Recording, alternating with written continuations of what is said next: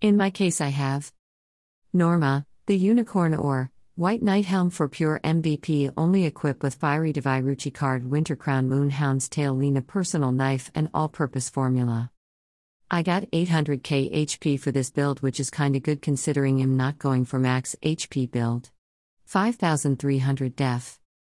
96.6% def percentage. 138.1% ignored def percentage. 15.4% earth damage. And 70% against large-size monsters. I max make sure all my skill is insta-cast first.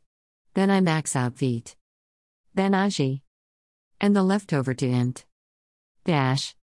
Damage test on dummy. No buff, only self-buff from own skill.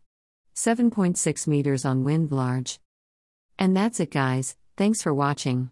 Most of the picture I share here is from http://www.romcodex.com. Do visit their website for more information about Ragnarok Eternal Love. I did a written version of this video. If you are interested, check the link down in the description box below. See you next time.